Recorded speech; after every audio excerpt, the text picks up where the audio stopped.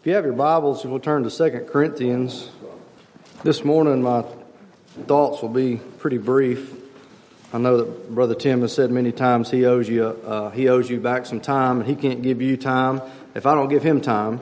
So I'm going to be brief this morning in the things that I want to speak to you about. But I hope that the Lord will still bless it and it'll still be profitable. I want to read a couple verses out of 2 Corinthians. The first one will be in the first chapter, and the second one will be in the 11th chapter. So if you'll turn to 2 Corinthians, the first chapter, 2 Corinthians, the first chapter. 2 Corinthians, the first chapter, and I want to read to you verse 12. And it says this, "For our rejoicing is this, the testimony of our conscience, that in simplicity and godly sincerity, not with fleshly wisdom, but by the grace of God, we have had our conversation," which is a manner or way of life. "We have had our conversation in the world, and more abundantly to youward." Now, if you want to hold your finger there for a second, in case you want to go back and read that. This is Paul writing to the church at Corinth, and he's rejoicing over some things. And one of the things that he's rejoicing over is that his testimony of their conscience was in simplicity and godly sincerity, and not with fleshly wisdom. Now, if you flip over to 2 Corinthians, the 11th chapter, and I want to read to you verse 3. And it says, "But I fear, lest by any means as the serpent beguiled Eve through his subtlety, so your minds should be corrupted from the simplicity that is in Christ." Now, if you look at those two verses, there's a common denominator for you math people. What is the common denominator between the first verse that we read and the second verse that we read? The first verse, Paul is saying this. He says that it was in simplicity and godly sincerity, and not with fleshly wisdom, but by the grace of God, he has had his manner of life, or the way he did things in this world. And then in the second verse, there's something that has caused a fear to come up in Paul, and he says that I'm afraid that this serpent, through his subtlety, and that word subtlety there, that word subtlety literally means fleshly wisdom, a wisdom of the world. He says that I'm afraid that through the serpent's worldly or fleshly wisdom, he has corrupted your minds from the simplicity that is in Christ. So the common denominator there is simplicity. Paul is saying, hey, on this hand, I'm rejoicing that the way we operate is simple. And over here, he says, but I'm afraid that something has tricked you, and something has caused you to think not with a godly wisdom, but with a fleshly wisdom, a worldly wisdom, and it's caused you to lose that simplicity. So simplicity is important to Paul, right? Now, if you read over in 2 Corinthians, the second chapter, probably on the same page for most of you, in the 2 Corinthians, the second chapter, verse 11, it says, "Lest Satan should get an advantage of us, for we are not ignorant of his devices." There's a lot of curiosity that we may have about the devil, right? Now, the Bible tells us a good deal about the devil, but it's just a drop in the bucket compared to what there is to know about the devil, right? We can think about, we know that the Bible tells us that the devil can transform into an angel of light. We know that the devil tricked Eve in the garden. We know that the devil was cast down as lightning from heaven. We know what the eternal state of the devil is going to be. But there's a whole lot we don't know, and we need to stick with what the Lord wants us to know, right? There's no need to rack our brains about wondering about all the things about the devil. But the one of the few things that the Bible has given us that we need to know about the devil is his devices. We need to know his strategy. We need to know his plan, because if we don't understand the devices of the devil, it will certainly be easy for him to get an advantage on us, right? And if you look at the verse before that, it says, "To whom ye forgive anything, I forgive also. For if I forgave anything to whom I forgave it, for your sakes forgave I it in the person of Christ, lest Satan should get an advantage of us." All right, well, what is one device of Satan there? Is to withhold forgiveness, right?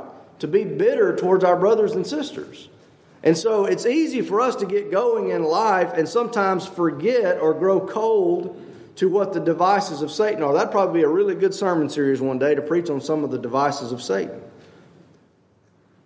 Well, we read in 2 Corinthians, the 11th chapter, that one of the devices of Satan is to corrupt our minds from simplicity, right?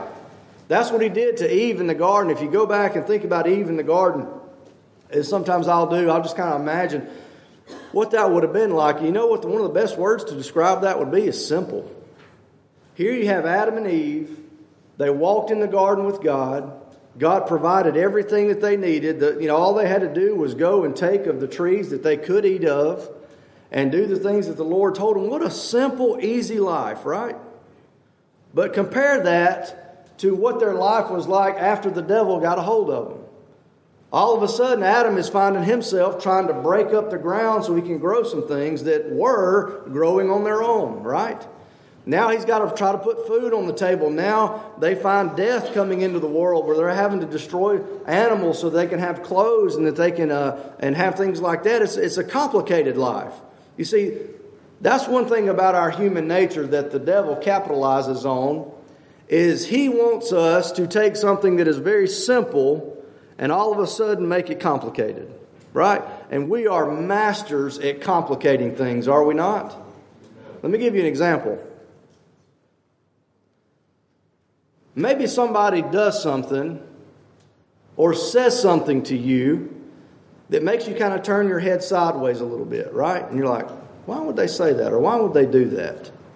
Now, I'll go ahead and tell you up front, this person that said or did that meant nothing by it. Not one single thing. But you go home with that little small interaction that you've had with them, and you spend about 3 weeks rolling it through your mind and trying to figure out what they meant by that. And by the time you're done with that, you've got things so complicated in your head that you're so far off base from what they really intended that interaction to be, right? All of a sudden you're mad at them and you're trying to come up with, and you're assuming things like, well, I guess they've got this going on. And next thing you know, you've had hours of conversations with your spouse over a little fleeting comment that meant nothing. You see, the devil took that, something that was simple, and he complicated it right here, right? And he stole your time and he stole your joy because he likes to take simple things and make them complicated. That's one of his devices. He'll do it with your relationships. He'll do it with your job. He'll do it with all types of things. And sometimes I wonder, the life that we call normal right now, how much of what we do in our everyday life comes from listening to the fleshly wisdom of the devil, and we have found things to be very complicated for us, right? Now listen, I'm not telling you, hear me now. This is just a silly example. But do you know why I go to work every day? I go to work because I like my house at 72 degrees. Right? And that's not free. I go to work so when I cut the water spigot on, water comes out. But that's not free, right? I got to pay somebody for that. You see, we go work so we can have luxuries and ease in life. But where does a lot of the stress that you have in your life come from? From your work, right? From getting up and going to labor and do all those types of things. And I wonder sometimes, have we complicated our life so much because we're listening to the fleshly wisdom of the devil? I mean, something to think about. I'm not telling you to go cut your air conditioner off because I'm not about to go cut mine off, right? The only time we don't have it 72 degrees is when we go from one building to the car, right? We're kind of a weak people if you think about it. But I wonder, have we complicated things so much? And how much of the stress that we have in our life is because we took something simple and complicated. You say, well, Luke, what are you saying? We need to go out and grow our own food and supply our own. It used to be that's how it would be. You got up every morning to live, right? You say, oh, that was a hard life. I agree, but it was simple. You understand? You see, the devil takes things that are simple and he makes them complicated. Right. And he corrupts our minds from the simplicity that is in Christ. Now, I told you this morning my thoughts would be brief, and I'm going to keep them brief. Paul says, I'm rejoicing because the conversation, the way of life, was in simplicity and godly sincerity and godly wisdom.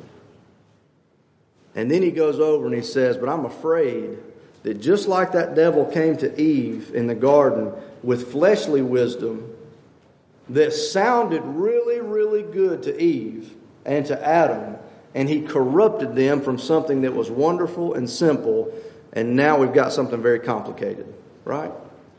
That's one of his goals, is to take the simple and make it complicated. One of the things, and this is my whole point of this morning, one of the things that I have appreciated so much about the Primitive Baptist Church is that it's simple. Amen. Right? Amen. Like, I don't know, Brother Tim kind of alluded to it this morning, but I was thinking the exact same thing. The song service just had something extra in it this morning. Amen. It just seemed like it to me. Maybe because I wasn't singing much. But I was listening. And I thought to myself, how simple is that? That we gather together, somebody calls out a song that they'd like to hear sung, and we all sing it together. Simple. It took no preparation. Took none of your time up during the week. But we got together and we sang together and we worshiped the Lord, and that's simple. Right? The fellowships that we have, that's simple. They're not complicated. The preaching that we have, the types of service that we have, we come in here and we sing and we preach and we pray, and it's simple. The doctrine that is preached is simple. It's simple.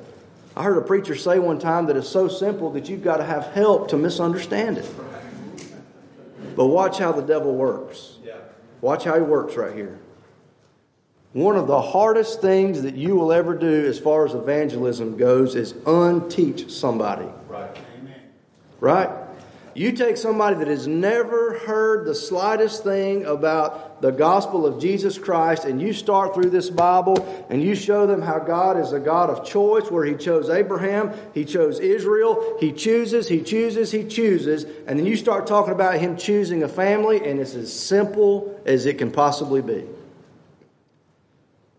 But over the years, Satan has inserted false doctrines, and he's poisoned people's minds, not away from God, but just a slight little degree or two. And you get somebody for 30 or 40 years that's been off just a little bit, and then you go through this Bible and you try to teach them the same thing you taught that person that didn't know anything, you've got work cut out for you.